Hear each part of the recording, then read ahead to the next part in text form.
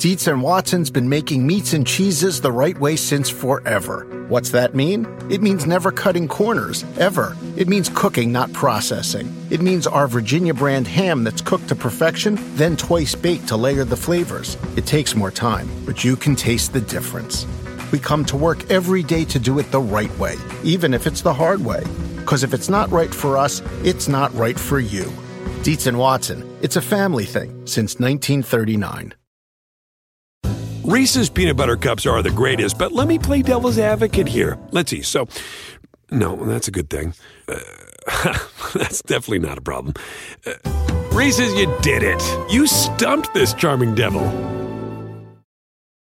Welcome on. Talk a little Eastern Conference in this mailbag edition. Always fun to get all these questions and wade into them. We always really appreciate having a chance to do that. Programming note here, I got a couple of notes from people about the ads that we've been doing, that the volume was a little bit louder on them. And due to some changes in the industry, we basically are going to have 4 ads per show at this point. And I thought it would be better for you guys if we do 2 breaks and do 2 ads within the breaks. But I got some feedback saying, no, it's better to actually split those up. Again, we apologize for having to do that, but I figure 4 minutes of ads per 60 minutes is still probably better than you're going to get in just about any other medium. And most podcasts are at about that level right now. So let us know if you think it's better to do them in 2 breaks with 2 ads, or to extend it out a little bit longer and do shorter breaks, but more of them. We're going to try the latter approach here. So, Danny, my first chance to actually say Happy New Year's to you, since we recorded our previous episodes last week before the New Year's. What'd you do for New Year's, by the way? I had a smaller evening with some friends, which was really nice. And New Year's has never really been a big thing for me growing up, so it was nice to actually have something enjoyable and and fun. And yeah, it was a good time. How about you? Ashley and I made it to 1 a.m. and stayed home and played games with some of our friends. But nice. Yeah, New Year's, even when I was single, it was never really worth it to me to really go through all of the schlep of it. But it feels kind of weird to be in a new decade, turning 40 this year. That's gonna be something to deal with. But all of you people don't need to be my therapist on that.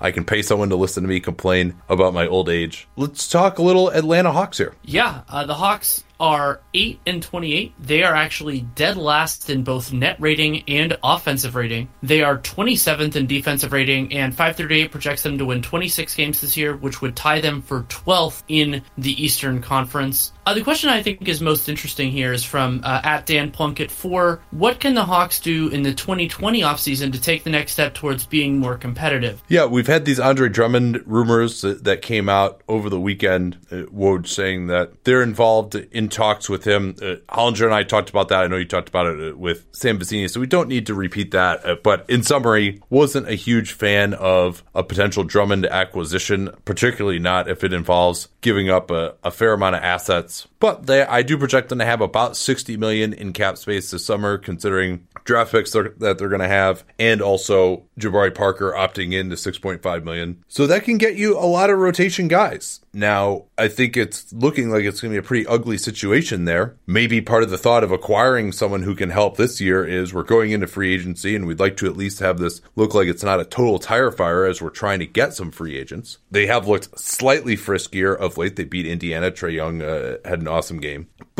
And then the other question I have too here is, how much are you going to continue to believe in these young wings, Hunter and Reddish? Basically, it's been set up this year that those guys are going to play. Are you going to go into the offseason with those guys are going to be our starters, and backup point guard and center are going to be our big needs? And is John Collins, he's the written in stone starter at the 4, and you're just going to try and build around those guys, get some depth, etc.? Or are you going to see if you can't upgrade there on the wing? That's one big priority. I would say for me, the biggest thing for Atlanta it can be the near term and the long term, just depending on what asset they use to get there, is somebody who can help give them a defensive identity. Yeah. Now, that's why I wasn't as into Drummond, by the way. Exactly.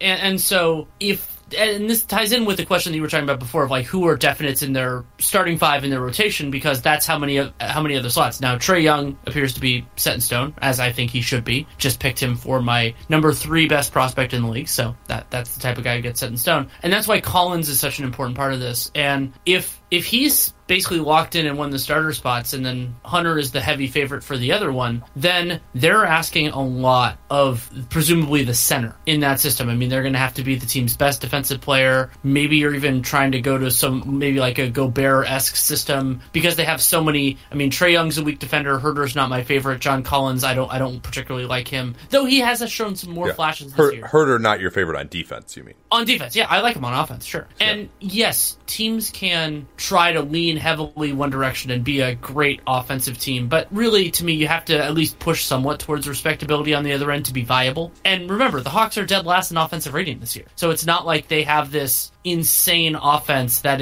can be the linchpin of a successful team right now. I firmly believe that improving their talent will get them a lot of the way, and age-related improvement can help. But yeah, that's why, to me, the defensive identity piece is extremely important. That's also why I oppose the Drummond trade. Yeah, Sam and I talked about that a lot in the Game Theory pod a little bit on Real Jam Radio. But yeah, that's the basic idea, and I don't know whether that player is better. I mean, age-wise, it's better to draft somebody there. You know, like, I don't know if Wiseman's that guy. We haven't watched film on him yet, and there's not going to be as much film. But it can be, because bigs take so much time to develop a lot of, the communication elements and all that. It might be that getting somebody a little older makes some sense. But at the same point, I mean, they have about $73 million in space to work with now. I don't know who that player is on the market. Really, honestly, either the free agent market or the accessible trade market that could be that linchpin for them. But that's what they need. Yeah, maybe they have to develop that player. I think someone like Derek Favors, if he were healthy, might really help. But yeah, I mean, maybe that's the thought of, hey, there isn't that incredible defensive center out there. And, usually teams don't let that guy get away. Rudy Gobert might be available in the summer of 2021, but that's looking way too far ahead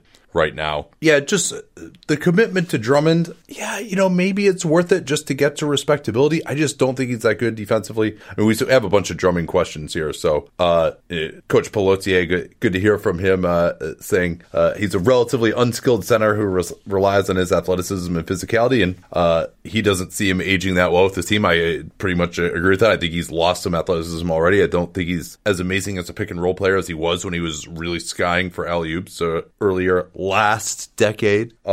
Andrew says, should the Hawks sign Andre Drummond? And that, to me, kind of makes a little bit more sense than trading for him now. Well, because, like you said, they might have James Wiseman on this team this summer. They could make a trade around draft time. You don't know what's going to develop necessarily. Not only that, but there is the downside risk of trading for a pending free agent gives them a lot of power in the negotiations. And because you affirmatively traded for that guy, and what the Hawks should be doing, considering the market power they have and the supply at the center position, is they should be trying to get the best player at a reasonable price. They shouldn't be saying, this is, unless you identify a specific player as the guy, don't do that. And giving Drummond a fifth year, which is the other primary benefit of trading for somebody's bird rights, I wouldn't be looking to do that unless he takes a significant per year discount, because the end of that contract, and this is something Coach Pelletier got into, is I think the end of the Drummond's next contract is going to be a problem, because he relies more on his athleticism, his skill development. While it has been really stepped up offensively in the last couple of years, it isn't quite at that kind of a level. So I think he could degrade rebounders, even as insane as he is. That can be something that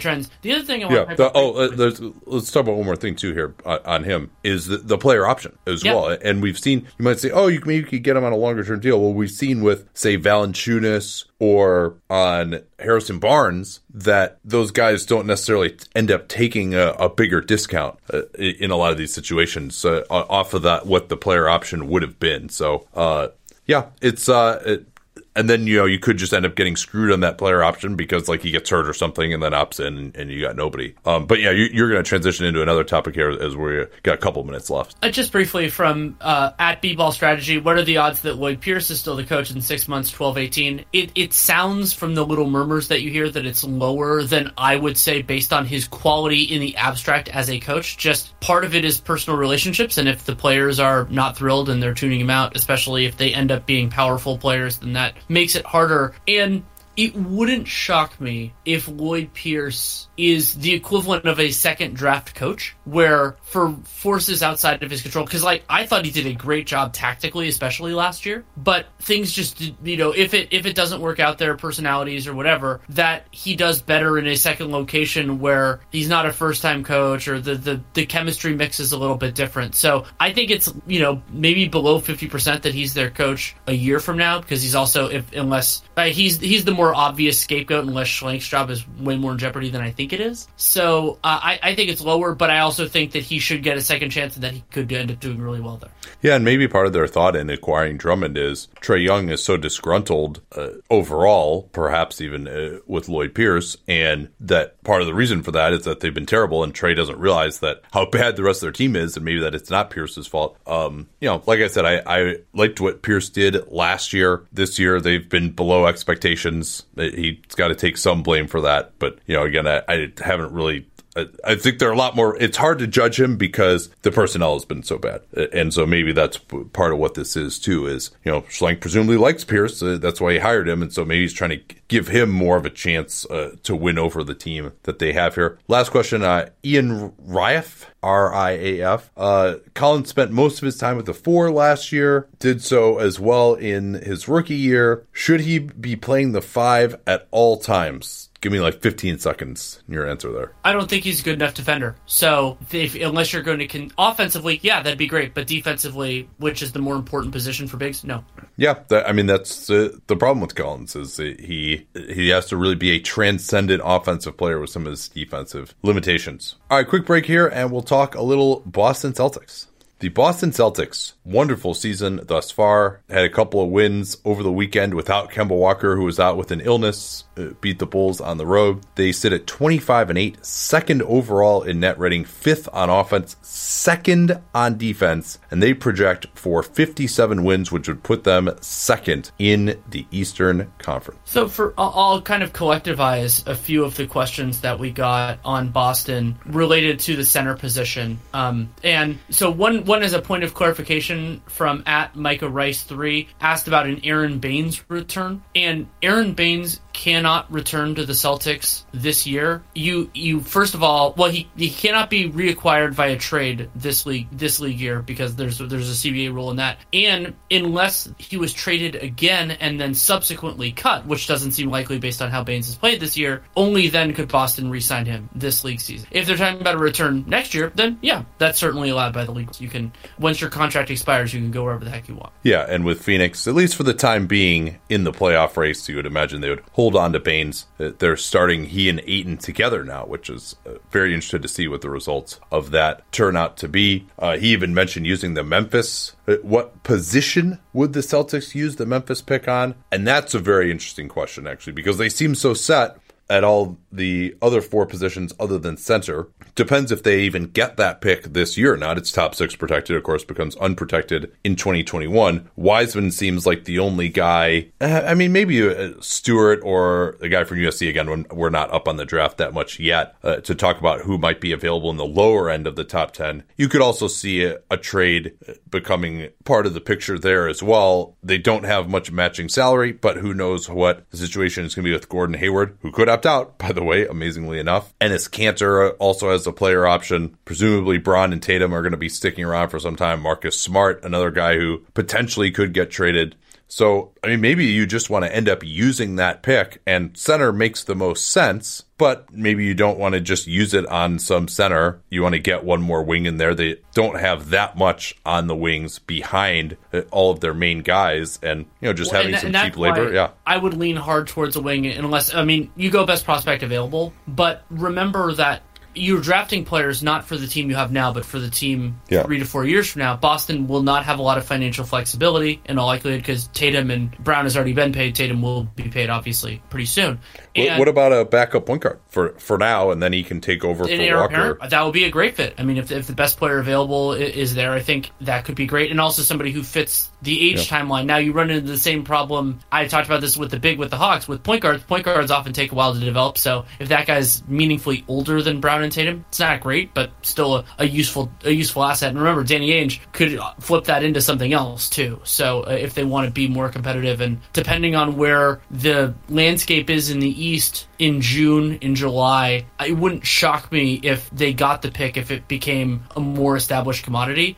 Not because, Ainge just believes in his board and does a good job of drafting, but because you want to kind of square things up. And if they think with Kemba their window's now, then they might as well use it in a different way. Yeah, and I mean, this is very cynical to say, but if they drafted a point guard, because that's really where it seems like the depth of this draft is right now, if they are in, the 7-8 type of range and the pick goes to them, that you draft that guy, maybe he plays a little bit 2-point guard with Kemba, you bring him along slowly, and then if he really looks like a big star, you could move Kemba. He's got a big salary. Yeah, that's true. And I mean, maybe there are certainly concerns that Walker might be too small to really win at the highest levels in the playoffs, but it's way too early. I mean, this team is ahead of schedule right now. You want to just see what it looks like in the playoffs. Yeah, try and maybe get a little bit in terms of reinforcements this year, but I don't foresee any kind of a big trade happening here until the offseason for these guys. Woods at Woods_AZ. How can the Celtics handle Embiid in a playoff series with their current roster? You force him to dribble and pass, and if he gets solid post-up position, then you force him to pass. I mean, that's really, I think, the way that they do it. And Boston they could maybe get a buyout candidate. I brought up the idea, even though he's not great specifically for Embiid off the top of my head. I've been hammering the Miles Turner to the Clippers thing for a while now, and Miles Turner could also be a really tantalizing possibility for the Celtics should he actually be on the market, which we obviously don't know. And that's the piece of advice that I would say for Boston, unlike their fans, is if I were trying to get a center for them, it wouldn't be a rental. I think it'd be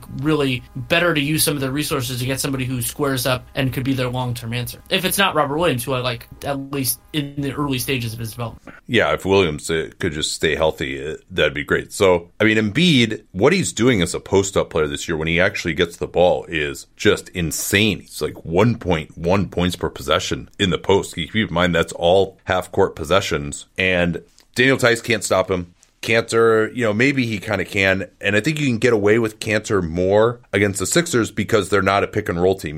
They can't really take advantage of Cantor's weakness. But I don't think Cantor is really a great option against Embiid either, especially if Embiid has the jumper working at all and Cantor has to get out on the floor. And you need to have more than one option because Embiid fouls guys out of the game a lot of times. So I do think they need more there.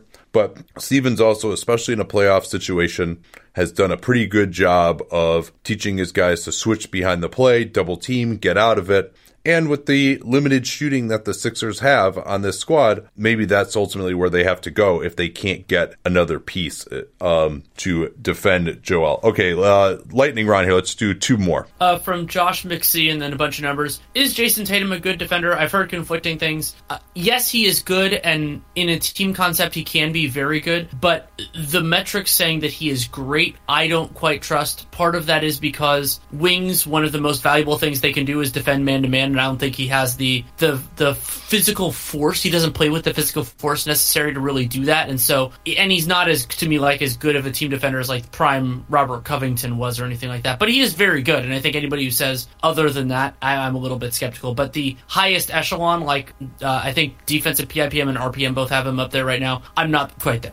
Yeah. And I think as an individual defender, I don't like him that much due to his lack of strength when you're talking about really guarding some of the best wings. But as a help guy, he's definitely taken some strides, and Ben Taylor has been leading the charge on his ability to really affect plays from the weak side at the nail. What do you credit most for the Celtics being a bit better than expectations this season, says HP and Daraboyina. I'm not sure where the spaces in that are supposed to go, but I would say there's 6 or 7 things. Hayward, Brown, Tatum, all really been a little bit better than expected. Tice, to me, has been better than expected. Walker has been about, probably at the higher end of what you would have hoped for from him. The coaching is right back to being really good. So I think it's been probably 6 or 7 factors that you can really look at. Well, and I think that for me, if it's what you credit most, I think Brad Stevens' defensive system works really well with their personnel. And as long as the guys are buying in, which they are. And I mean, they have a lot of capable defenders on this team, which I think, with Smart and Brown and Tatum. And then they pieced it together from the center position, which is something that Stevens can do really well. And Tice in particular has really stepped up. But yeah, they've done a really good job. Could Boston's commitment to the Taco Fall experience cost them substantially? They need a big, and I see Houston finding a Gary Clark. I'm not sure Gary Clark is that amazing since he can't hit a shot, but the opportunity cost is pretty low. He's not a two-way, right? Yeah, two-way. It's two-ways are hard to find. I mean, people do. There are teams that can cultivate players from that, but the opportunity cost isn't that high. I mean, think about the players that have that are even sitting in the G League. I don't think it's that big a deal, but some. All right, the Brooklyn Nets, 16-18, 6-8 since we last checked in on them. 16th in the NBA in net rating, 21st on offense. They definitely have really been struggling, especially with the absence of Kyrie Irving. They are 14th in defense, which is pretty impressive. Hoping to have a Nets-related guest on this week, actually, to talk a little bit more about them. They project for 36 wins, which would still put them in the 8th seed by 4 games, although there are enough of these teams that are projected to win like 32 games that you would think one of them would get hot and push the Nets a little bit. But Caris LeVert did come back. The hope that I have is that he can run their second unit, which has been relying on Theo Pinson and Garrett Temple to play point guard. They just have nothing when Dinwiddie is out of the game, and also play some with Dinwiddie, whose efficiency is dropping a little bit now with the tremendous amount of pressure he has on him to just create everything for these guys. Pretty disturbing news, though, with Kyrie Irving. He gave a news conference. The Nets are typically extremely tight-lipped about timetables. Irving revealing that surgery may be an option. He's gotten a cortisone shot to try to avoid surgery, but you can only get so many of those cortisone shots, even if it works. They're hoping that it's going to improve things for him. So I'm definitely concerned. My prediction, just based on that news conference, would be more likely than not that he's going to miss the season. I don't know that for sure, but that's just kind of what it feels like to me right now. Yeah, I mean, it was definitely concerning for me. I mean, and it ties in with the mysteriousness of this, that it's actually worse than expected and all that kind of stuff. And that ties in with some of the other questions we've gotten about, like whether, like if Kyrie is hurt, whether Brooklyn should be a buyer or a seller. And one of the interesting ones was like, if Brooklyn is a seller, what would it look like? And I think that is a great question, and the type of thing I'm actually going to start writing about a little bit more, because remember Brooklyn's unusual structure, that they have a dominant player who is out for basically this entire season, and we don't know exactly when Durant's even going to be 100%. So they're not looking, they weren't prioritizing the 19-20 season anyway, because they knew about Durant and they were trying to gap fill and all that, and they already signed Taurean Prince to an extension. So I don't think that the Nets becoming sellers would necessarily do a whole heck of a lot, unless they think that the end game does not include Spencer Dinwiddie at all, and they want to sell high because of the usage that he has right now. But I don't think they would do that, because especially with Kyrie's injury history, you need somebody else who can fill that role, and if you trade that away, then it's a lot harder to generate. Yeah, one of Dinwiddie or LeVert, I think, eventually needs to be on another team to give them a little bit more wing defense, to take some pressure. Kevin Durant is not going to be the wing stopper, particularly after returning from Achilles. But I still think they're going to want to make the playoffs this year to have some momentum. I think it wouldn't look good to just give up on Dinwiddie or LeVert in a trying season, even if Kyrie doesn't come back. Remember, they also have to re-sign Joe Harris this offseason. That will be interesting to see what kind of demand there is out there for him. They will have full bird rights on him. Maybe you could say someone like Prince or Temple could be moved. LeVert, you basically can't trade during this season anyway because of the extension that he signed, the remnants of the base year compensation rule. I really don't see anyone else who has much value for these guys. So, and then the other interesting thing too, if Kyrie is out for the season, then you can kiss goodbye any chance that KD would come back as well. I mean, the indications are that he's not going to play, but again, they're pretty tight-lipped. And, if they were killing it this year, maybe he would come back. But if Kyrie is out, there would seem to be little point to that. So we talked about that for a little bit here, but Nathan Canadian, is the team most in win now mode actually Brooklyn compared to the other top 6 teams in the East, and will their deadline reflect that? I don't think it will, because there's nothing to win now this season. I think this offseason, yeah, you might see that the case, but even more likely to me is next trade deadline. They don't have enough information. They don't know what this team is going to look like with Kyrie and KD and some of these other pieces that they have.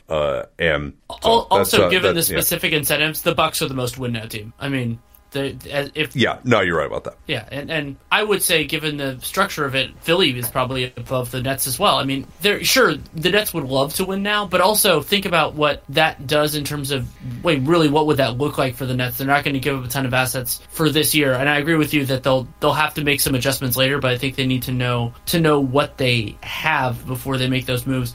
And that something I think, just as a brief thing to talk about, Will Freeborn asked, could Brooklyn be a buyer for Kevin Love? And my instinct is no, because they don't need... Yeah, sure, Kevin Love could supercharge their offense. I mean, having him, Kyrie, and Durant would be a brutal thing to defend, but the Nets don't need as much of that. It would help, but they need a defensive identity. They need wing defenders. If KD is better in a help capacity most of the time than in a lead capacity, and so getting somebody who can do that responsibility and not be a negative on offense to me would be a far better get than somebody like Kevin Love, who doesn't really solve any of their problems and creates a whole mess of other ones, even though he's a damn good basketball player when healthy. Yeah. Another note here, we had a question from RPC 333, more valuable, LeVert or Dinwiddie? Remember, Dinwiddie recruited Kyrie, who then recruited KD, and then DeAndre Jordan joined up also. Hollinger and I talked about this a little bit a couple of weeks ago, but hard to see any of those dominoes getting moved. It does seem like LeVert is the more likely one. So to move Dinwiddie, and Kyrie kind of went there because he wanted to play with him, and then to move him before they even get a chance to play together and have their team again, that I really, if it's not working, then you can sell making a move to these guys a little bit more. Bradley Wilson says, in the post-Nwaba era, who in this ugly backcourt bench mob has the potential to be the least bad once KD and Kyrie return? Hopefully none of them at that point. I mean, you've still got Prince. He might even be coming off the bench. You've got Harris, Kyrie, LeVert, Dinwiddie. That's basically your whole perimeter rotation, maybe even all the way up until the 4. So you probably don't need to play any of those guys, hopefully. But, I mean, it seems like they're liking TLC the most at this point in time, but he's almost out of days. He's somewhere, he's got maybe like 10 days left as a two-way guy. So they might need to make a move to keep him around. And Pinson, I've always liked him because of his ball handling skills, but the shooting is something that's always been a question mark. He's obviously been overmatched playing backup point guard at this point in time, but they don't really need what he brings. He's someone who might look a little bit better somewhere else. And Musa, same thing. Kurix to me still probably has the most potential of that group. Agreed. I liked Kurix the most last year, and I still like his game. You ready to move on to Charlotte? Yeah, let's do a quick read first here, though. All right, what are the fundamentals on the Charlotte Hornets, Danny? The Hornets are now 15-23, 7-9 since the last 15-60, and despite that record, they're 26th in net rating, 22nd in offense, 28th in defense, and 538, largely because of that, projects that they will win 26, which would tie them for 12th with the Atlanta Hawks. Question from Aram Palamudian. Are you surprised at Terry Rozier's increase in true shooting to a career-high level given the larger load? Should we expect a regression to the mean? Is this something you expect to continue moving forward? Are you surprised? My answer is a very easy yes. I am. With the increase in usage is not a surprise to me, but him having, 50, and remember, his career high in true shooting is 50, this is 54%. It's still below league average. He is, 52 was his previous career high. That was his third year with the Celtics. And regression to the mean, yes, in part. I mean, I think the biggest thing for me is he is a career 36% three-point shooter. He is currently at 39.4. That's a little bit on the high side, but some of the other elements of it are pretty positive. He's getting to the basket more, getting to the free throw line a little bit more. He's a good free throw shooter. So I would say, yeah, this is probably, it is surprising, and this is, I would say there's some regression, but maybe a little bit less than I thought, which full credit to Terry Rozier for upping that, and while also having the highest usage and the highest assist rate of his career. Now, we should note that he's playing the 2. And in some ways, he's really more of a fit there. Right. Well, and this is the crazy. So he's 81% of his three-pointers are assisted right now. Yeah, and that's part of why he's shooting the ball as well as he is. And also why when he plays without Devontae Graham as the point guard, they have a negative 19.2 net rating and score 95 points per 100 possessions, which is very, very bad, in case you were wondering. Even Is that non-Trae Young-esque? Yeah, so I do think he's overmatched as the lead guard. Part of why we thought he'd be so inefficient was because nobody saw Devontae Graham coming at this point in time. But we always felt like he could shoot pretty well. He can defend, do a little bit of secondary playmaking, and that's the role that he's in next to Devontae Graham. We have a question about his contract, and to me, it's not quite as bad. Is he overpaid by maybe $6 million? Yeah, potentially, but this is a team that's got more salary cap space than they know what to do with going forward here, and he's gotten them to some modicum of respectability, and they're going to have some space this summer. If they can have a respectable season, maybe they look a little bit better as far as getting someone, and they can, if Graham continues to play like this, they could get a little bit better defensively with some free agents and get back to chasing the 8th seed like the Hornets we know and love. And that ties in with a question from @Geilman. John, what moves can Charlotte make in the next 2 years to have a team capable of consistently making the playoffs? To me, you look at the, if you want to go through the 4 factors, I think one of the instructing things is that the Hornets are 28th in defense, and really the 2 things that they're doing well are they're not fouling and they're forcing some turnovers. Forcing some turnovers is a good thing, and I think some of that is Brago's approach. But for me, the biggest things that they can do are get somebody in who can, or even you could do some of it with system stuff of getting opponents to take shots in less dangerous areas. They have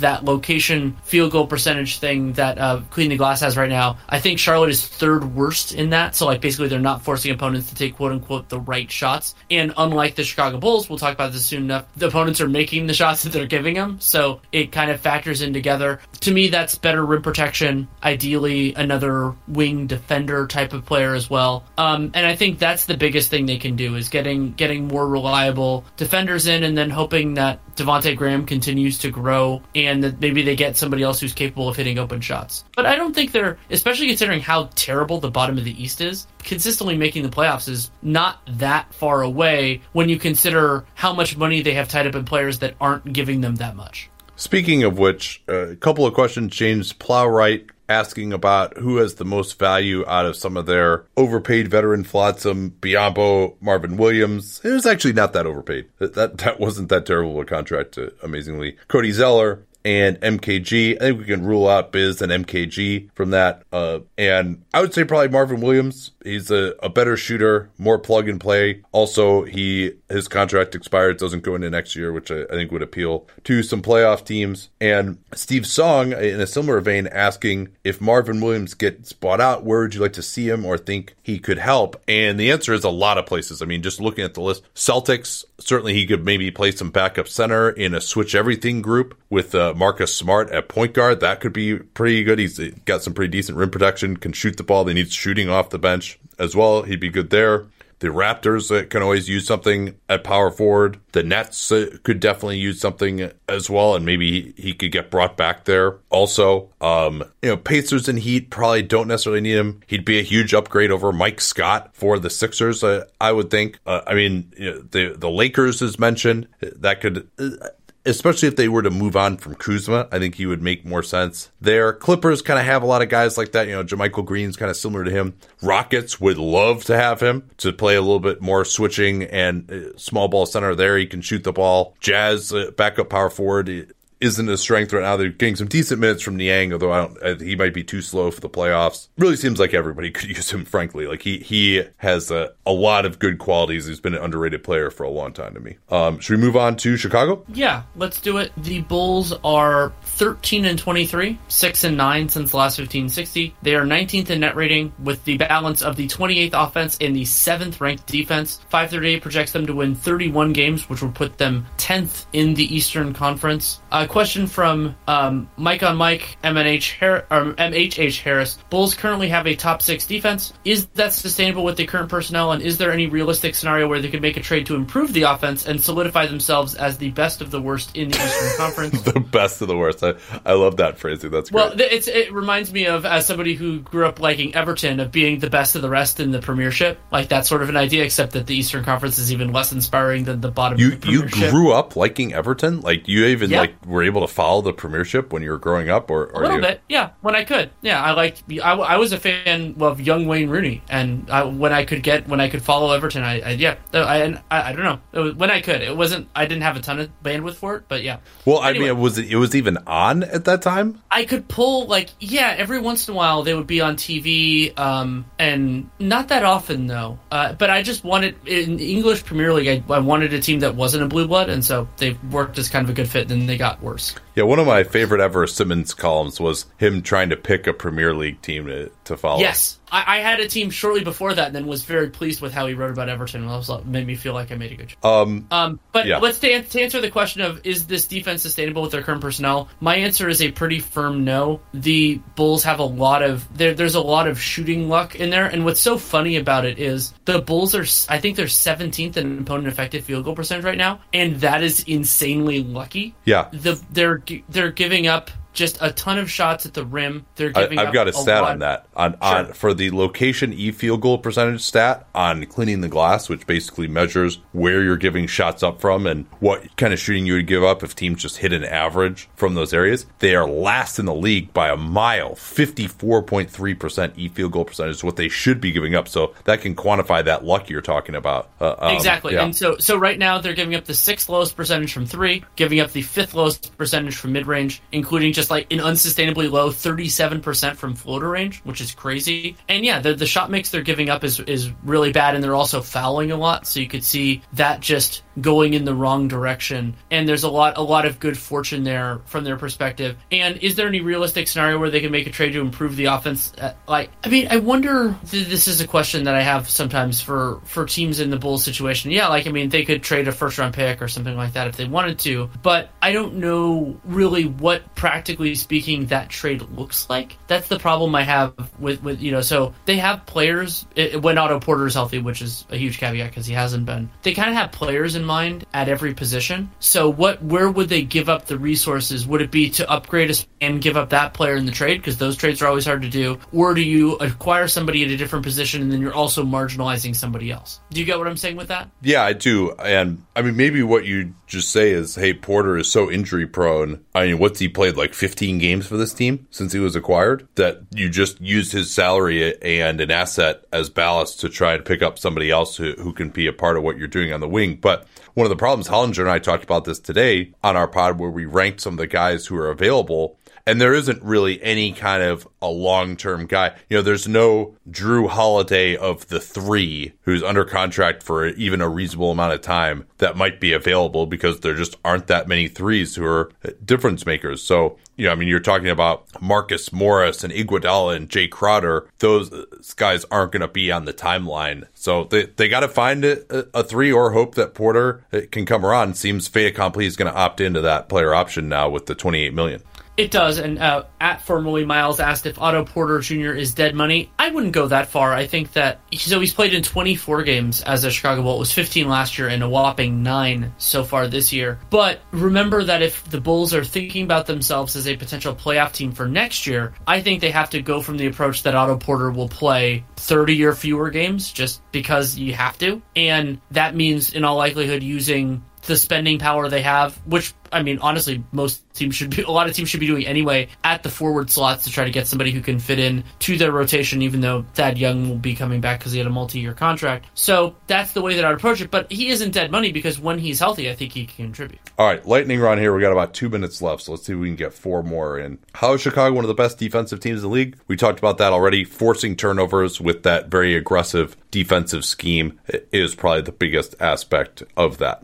Is Chris Dunn's defense good enough to make him an asset? Can he be on the floor for meaningful minutes? I lean heavily towards a no. I just don't trust guard defense, though he has been wonderful as a defensive guard. His offensive limitations, you see it from the Bulls offense when he's on the floor, those just become so much more of an issue unless you have that incandescent offensive engine, which they don't. Well, I think he could be a reasonable point guard for you if you have another scorer to play on the second unit. I'm not talking about a starting point guard. I'm talking about a backup. But they asked about meaningful minutes. That to me was the differentiator. Can he be on the floor in crunch time for a good team? Okay, I mean, meaningful minutes to me means you're playing minutes. Like, if you're playing 15 minutes in the playoffs, that's meaningful minutes. Okay. Oh, yeah, he can do that. Absolutely. Yeah, and he makes the $5.4 million this year, so really you're talking about getting into restricted free agency. He's an interesting type of player for restricted free agency, probably not going to get an offer sheet. If you wanted to re-sign him, would he be interested in backup point guard money on a long-term deal? Maybe, maybe not. He does seem to have a high opinion of himself. He could be someone who might take the qualifying offer, and his qualifying offer would be kind of borderline for a one-year deal. You know, well, he's probably not going to make the starter criteria, is he? I haven't looked at the stats on that yet. Yeah, that'd be interesting. That's probably beyond the scope here. We'll have to talk more about that in their offseason preview, obviously. But yeah, so I don't know. No, like, could you get anything for him? I don't really see it. I mean, he's playing so out of position right now, and he's had to play a lot out of position because he's not that good. So Chris Dunn to me is a great example of a player that a team who's proactive could actually really benefit from acquiring ahead of time, because his restricted rights are going to lead to him probably being under market. So, yeah, I mean, if another team says, we need Chris Dunn, like Chris Dunn can really help us for the next 2 years, I would go after him now. And I don't think it would take a ton to get him. But I don't, I mean, he's starting for them at the 3 right now. Yeah, that's true. But, you know, they could fall out of it, in which case they just decide to move on and get whatever you can. All right, last question here. Actually, let's do 2 more. I know there's some good ones on the Bulls, so we'll just have to go a little long on them.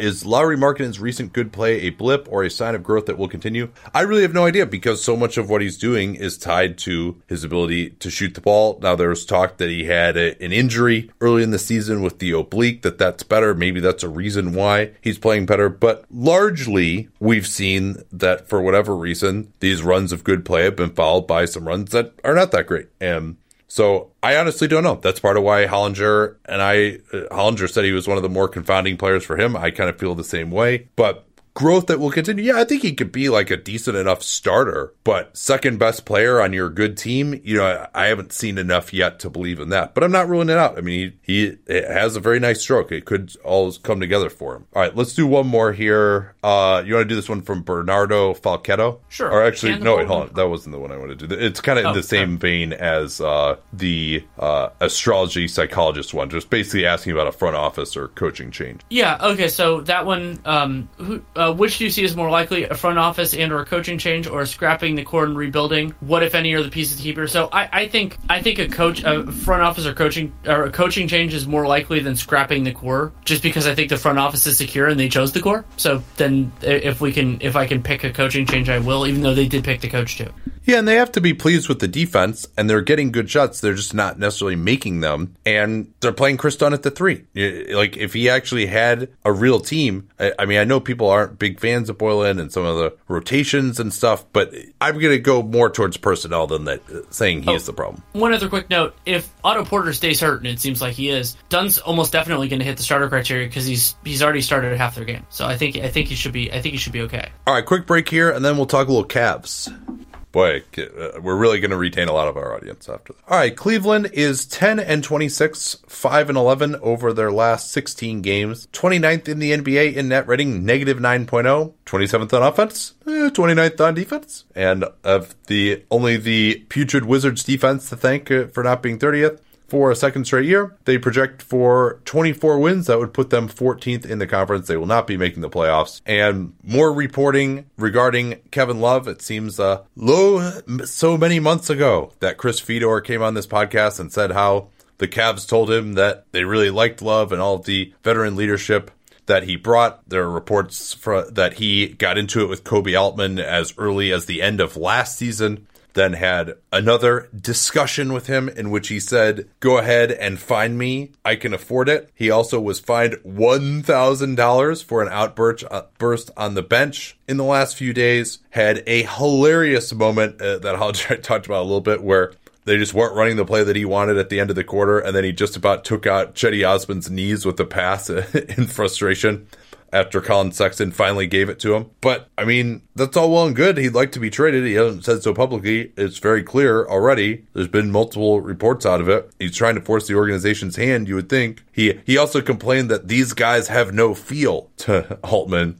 But, and Hollinger and I talk about this a lot too, it still seems like it's going to be hard to find a home for him due to the contract that he decided that he wanted. So, Let's go ahead. That's the thing here is when a player agrees to a really lucrative contract, they lose the ability to necessarily be happy about where things turn out. Because, I mean, obviously LeBron leaving was a possibility. Actually, LeBron had already left when he signed the extension. That was a part of why Kobe Altman presumably did it. He was the guy who was willing to stay. And that means you might be in a bad situation. It means you can't force your hand. And so Love, after the season, not even including the season, has 3 years and $91.5 million left. That is an unambiguous negative value. And even though Love has been healthier this year, he hasn't really provided that much value. The Cavs defense still sucks. Their offense is better than it was, but he's not he's lifting it, but I don't think he's lifting it a ton. And Love hasn't, both because of the injury and because of the Cavs not being particularly relevant, he hasn't had the opportunity to raise his individual profile. And remember that when a player is as expensive as Love, an important element of it is a team believing that they in particular are the right fit for a general manager, feeling that that player is the right fit for them. And it's hard to think of in recent vintage what Kevin Love has done to sell himself to those teams. And a lot of that is not his fault. The Cavs just aren't good enough. But like we got that question from Manny Fresh about what do you think is a realistic and reasonable return for him. And if any team sees Kevin Love as even close to a neutral value on his contract, so expiring money or expiring sooner money, then I would go pretty hard after it. And yeah, that might be a concession of defeat for Kobe Altman, and it's not like the Cavs are going to use that money to sign unless LeBron James wants to go there again. I don't think there's going to be a star that goes there, but just even having it to take on bad salary would be better for them than aging Kevin Love. And Love has not really made any kind of a difference for them. Worse net rating when he's on the floor than when he's off. 103 offensive rating. That's supposed to be the good side. That's like pretty close to worst in the league type of levels there. Scott Kennedy at Scott Take NBA ceiling. Wait, actually, can I go before that? Can I do a quick question for you on Kevin Love? Yeah, sure. Just working through, let's talk, just thinking out loud, who, given how much money Kevin Love makes, let's say theoretically a team had an appropriate amount of filler salary, a couple years left on it, whatever it would be. We don't need to focus on that. What team do you think would be thinking to themselves that Kevin Love solves some of their problems? Like, there have been rumors about the Nuggets for years. There have been rumors about a couple other teams. It's like, oh, that would be a logical fit. When I look at the best teams, or even like maybe making him a floor raiser on a different one, I don't see a clear-cut fit, personally. Yeah, the best one I could come up with was Phoenix. Him and Ayton together would be interesting. Yeah, it would, but who knows how long Baines can keep this up, and Ayton kind of wants to play next to another big. It seems like he's really excited about starting next to Baines and playing the position he was born to play at the Force. Some quote along those lines, which does a little troubling because he should probably be a center. But in any event, yeah, that seems like the one. And they've got Tyler Johnson's expiring salary to use as the basis for a deal, and haven't really been a free agent destination for some time now. Don't project to have cap space until the summer of 2021 in any kind of significant amount. They could get up to $20 million this offseason if Dario Saric is not brought back. And considering he didn't play at all in the first half today against Memphis, even with Frank Kaminsky out for some time, that seems to be looking a little more likely. Well, and one I would mention briefly is if Portland's ownership is willing to pay through the nose for this team, yeah, sure, I guess. I mean, he would make them better. They could trade him for expiring salary. Seems like they're just too far away, though, at this point. Exactly. Like, that is such a hilariously expensive team if they add Love's money for another 3 years, considering Dame and CJ's contracts, that even if Paul Allen were alive, that would be just such a crazy team to have, considering their level of quality. So we got a couple of questions about Kevin Porter, and I'm really kind of bummed out about this because I am very concerned. I saw this injury happen against Minnesota tonight, and he came off a DHO, tried to stop and change directions, and looked like his left knee just buckled, and he was down holding the front of his knee. That's never a good sign.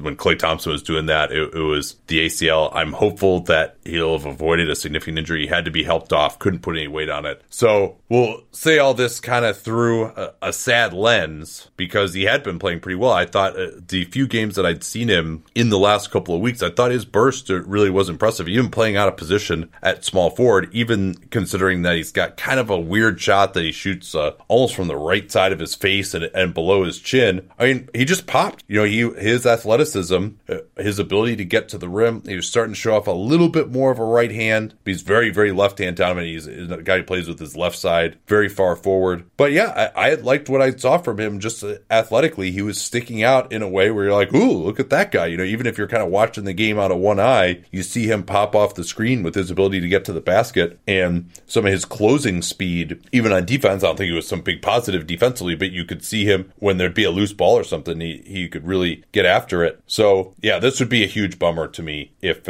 in fact he's going to miss significant time here. Should we talk a little Detroit Pistons? Yeah, let's do it. They are 13-24 after their loss on Sunday night to the LA Lakers. Sorry, the Los Angeles Lakers. It is the LA Clippers. They're 5-11 since the last 15-60, 21st in net rating, 15th in offense, 25th in defense. 538 projects them to win 32 games, which would put them ninth. 20% chance of making the playoffs, which, considering how horrendous the bottom of the East is pretty depressing. Question from Dave Feldman, DB Feld. Can you come up with any 3-year plan for the Pistons that would give the fan base any hope whatsoever? Yes, this is actually something I talked about with Sam Vecini a little bit, that the Pistons right now, so one of the ways to look at bad teams is, and this is something that I do a fair amount, is to do it by wins, because, bad teams, the assumption is that they're going to make it up in losses. Let's say theoretically they packed it in a little bit this season. The Pistons have 13 wins so far this year. The only teams that have fewer than 13 wins in the entire NBA are the Hawks, the Warriors, the Cavs, the Knicks, and the Wizards. A couple of those teams structurally you could expect them to be better moving forward, most notably the Warriors if Steph Curry comes back. And a couple of those teams are still going to try. So I think the Pistons, the biggest thing that they need is they need the key players on the next great Pistons team. And maybe somebody on their current squad can step up, Kennard, Sekou, somebody like that. But most likely that's a player that is not currently yet on their roster. So I think they need to get arrows in the quiver to get those players. So the way that I would develop in the 3-year plan is go a little bit processy here and lean into the tank a little bit, try to build your talent base and get as many bites at the top end apple as you can. Yeah, maybe you just shut down Blake Griffin and say, hey, Blake, just go rehab for the next 8 months, and let's see if we can get you back to just where you can actually appear every night, number one, and actually be a little bit effective, too. If there's any kind of a market for Drummond, you move him. Derrick Rose, there might be some interest in. I mean, the Pistons had those years where I can't remember, they didn't have a top 10 offense, or I think they were below average in both offense and defense for like 6 or 7 straight years, but they never really picked higher than, I think, 8th. Right? It was like Greg Monroe, KCP, like those are some of the picks. Drummond, those are the picks that they were dealing with. They never had the lottery luck, obviously. So they're dealing with the fact that they really have never rebuilt the way the NBA's current incentive structure really helps you to since, God, the 90s, right? Like, I mean, that's the last time they picked in the top 5. Well, it was Darko. But when it was related to the record, that's when they got Grant Hill, I think. So the current incentive structure, yeah, who knows? They could just end up 7th or 8th again if they do what you're advocating. I want to talk a little bit about Sekou Doumbouya's last couple of games here, which we didn't get any questions on him because I don't think he had started. But I thought did you watch that game yesterday against the Warriors? Were you there? I was not. Yeah, me neither. But I did watch the game, and I thought Doumbouya looked really good. Talked about it a little bit with Hollinger today. His three-pointer looks good. He's shooting it with a little bit of versatility. He's been aggressive with it. Defensively, he's still a little bit thin. Guarding some of the best guys, he's not going to hold up for sure. I did not see them play against the Lakers because we've been recording here, but I thought he actually made some plays defensively, showed some feel. He had a couple of nice cuts behind Draymond Green, caught him turning his head. So liking what I've seen. I mean, he's to me, it looks like the best long-term prospect if indeed he just turned 19. Now, does he have superstar potential? No, but I think he could be a solid piece at some difficult to fill positions as a combo forward. We talked a little bit about this. Why not trade both Blake and Drummond? Yeah, I don't really see any reason not to do that, but the reason not to trade Blake is just you would have to do assets to get off of him, and he's not giving you anything on the court right now, and you're not going to be good anyway, so why give up those assets to move him? That's basically and also what are they going to do with the space created by it's the same kind of thing with the Andrew Wiggins situation, which is sure, the player's a negative value, but why would you incur the cost of trading that negative value ahead of time? You just bite the bullet and hope that they recoup their value. Brandon 1313, what do you think is the best possible package the Pistons can realistically receive for trading Drummond? Talked about this a little bit with Hollinger today too, that lotto protected Brooklyn first rounder that the Hawks have and some expiring Flotsam contracts, which the Hawks have a few of those too. That to me is about as good as you can hope. I think that would be a great return for the Pistons. If they could get that, they should absolutely do it. Agreed. I'll do this one quickly from @B Twitter. Sort of a Bruce Brown question, sort of a general question. Why do so many prospective 3-and-D guys never develop the 3? Why is it such a hard skill to add? I mean, shooting the NBA 3 is a very difficult thing. And it is true that guys now coming up a little bit more, I think they're getting more comfortable shooting 3s at various heights. But I think a part of it is there are a lot of players who are who make the league because of their shooting, who due to their physical tools will basically never be capable defenders. So if you are looking for... Or think of how many guys who are great shooters just don't have the physical tools to play in the league. Exactly. So to me, the more likely way to become a 3-and-D at an NBA level, because remember, like, there are a lot of guys that could do that at like the college level or in Europe because the thresholds are a lot lower. But in the NBA level, I think it's more likely that somebody has the D element and then has a shot, even if sometimes it's for a month or 2 months as opposed to their entire career. That's the more likely way to do it, because a lot of the defense relies a lot on physical tools that some guys just don't have. All right, quick break, and we'll talk Pacers. Indiana, 22-14, 9-7 since the last 15-60. They've been struggling in the absence of Malcolm Brogdon. Lower back / hamstring injuries for him. Victor Oladipo's return still seems like it's probably a couple of weeks away. We haven't heard any news on that front of late. 3.6 net rating is 10th. They are 11th in offense and 10th in defense, projecting for 45 wins. A lot of that to me is schedule-based, I would assume, and for the 6th seed, substantially below the rest of those top 6 in the East. But if they get Oladipo back and Brogdon back, maybe they can weather this storm a little bit. But you remember how incredibly easy their early schedule was. Why don't we start with this one, Danny? Nuno R. Suarez. What are your thoughts on the Turner-Sabonis pairing so far this season? It's been better than I expected. I was very critical of Kevin Pritchard's decision to not only make that his starting group, but to give Sabonis his money ahead of time. And broadly speaking, there are two big things. So one was, would they be able to defend? And so far, that group has done a really nice job. So in the minutes that that Sabonis and Turner played together, which using Cleaning the Glass is a little over 1,000 possessions, they have a 103.5 defensive rating. They've actually rebounded pretty well when the two of those guys are there. They're rebounding 77% of opponent misses. Totally happy with that. Yeah. Well, that's about average. They should be, if you're going to play two bigs. Clean the glass. Well, yeah, if we're playing two bigs. Yeah, but they're 82nd percentile clean the glass, but you have to remember how many teams play small a lot. Oh, really? That's considered. Maybe I'm. Yeah, it's 23.2% opponent offensive rebounds is 82nd percentile. Yeah. I should have put that in there because that's something that most of us don't have internalized. They're also not. Yeah, well, I thought I did, and I was wrong apparently. I mean, I thought the same. I should have. Anyway, so that's one important part. They've defended better overall.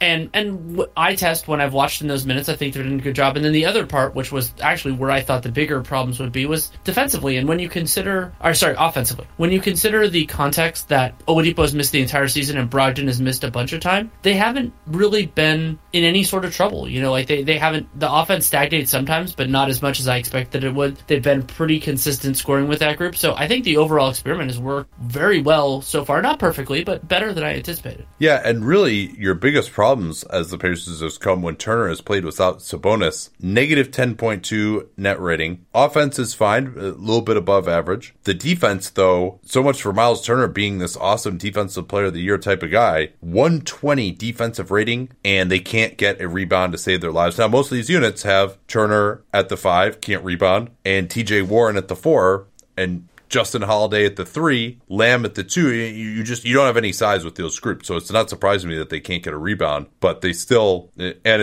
the issue is they're fouling a lot as well, and opponent shooting is not great either. But it's the thing that's so ugly there is the defensive rebounding, allowing 32% offensive rebounds, which is a 1990s type of figure. Let's hit maybe 3-4 more of these real quick lightning round on the Pacers. Sure. From Anthony Canton, assuming Oladipo comes back healthy, which he notes is a big assumption, what additional upgrade could put Indiana in the conversation for a finals run? I don't think they could get the wing defender defender that they would need. But remember how good the Bucks and Sixers are. Like, those are really good teams. And so if Indiana can generate reliable offense, I think that would really help. And I could see them winning, like upsetting in a series. But to beat, let's say, those two teams, I think it would take that type of forward defender that is incredibly hard to find. Yeah, it's tough because I think they could be solid on offense and solid on defense. And, if Oladipo is really back to 17, 18 type of levels and he's shooting the ball too, maybe he could be that end of game threat. And then you got Brogdon next to him as well. They would certainly have a lot of depth, but that's of less use in the playoffs. Turner obviously is going to have to play a lot better than he has this year. Maybe he can really space the floor out, give those guys room to work. Maybe it just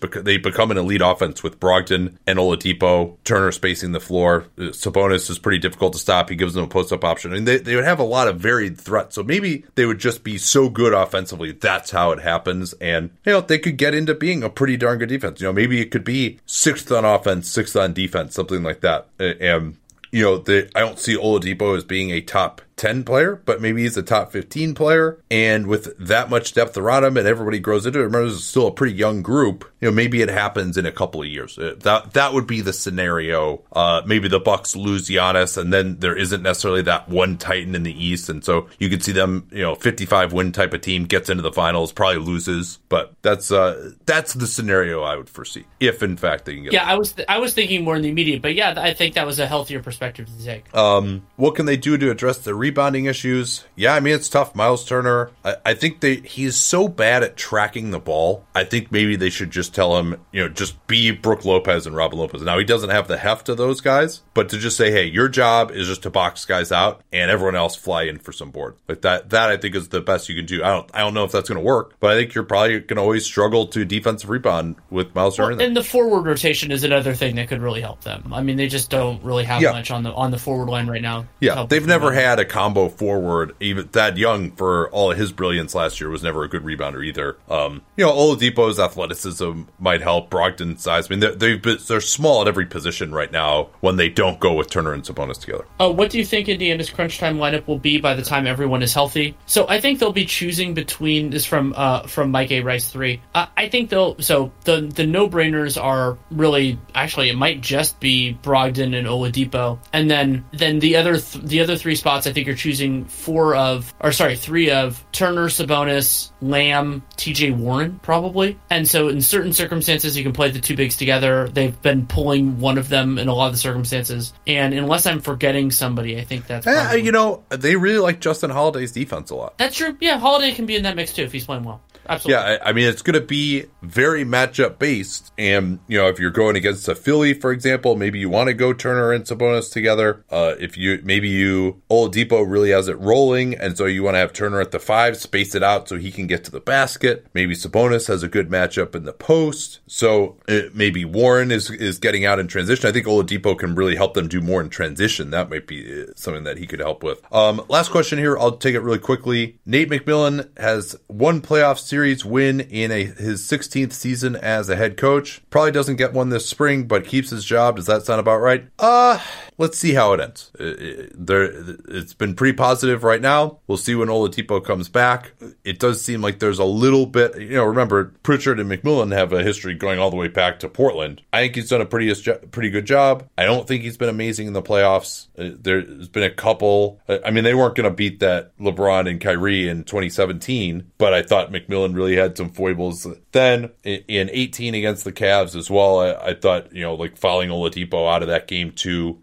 But he and Dan Burke, they get these guys to defend. So I don't think there's necessarily a coaching upgrade out there. They probably, unless they really just flame out, especially with Oladipo not healthy for this year, I think they would at least get one more year. That would be my thought. And who knows? There could be an extension. To me, McMillan's done a really good job in Indiana, and not every team has win a playoff series talent. So yeah, they could have won that one against the Cavs in 2018, the biggest threat that Cleveland got in those Eastern Conference playoffs by far. But I don't really have any. I don't see that as a failing of a coach. Yeah. I don't know if it was their biggest threat by far. They also went to 7 games against Boston and had to win on the road. Maybe not by far. I thought that Pacers team gave them more than the Boston team did. That Boston series was weird. Yeah, that's true. I mean, and I guess you could say that the Pacers perhaps had them closer to elimination at any single point. All right, well, we're already like well over an hour into this here, and we've only done 8 teams. So I think we'll probably have to take this to a part 2. So stay tuned for that. Probably be either tomorrow or Tuesday, depending on whether we want to do a gamer tomorrow. Slate's a little bit better tomorrow, but we'll leave that up in the air for now. But thanks for all the questions. We will get to the remaining 7 teams in the Eastern Conference within the next couple of days. And don't forget about Hollinger and Duncan as well. Check out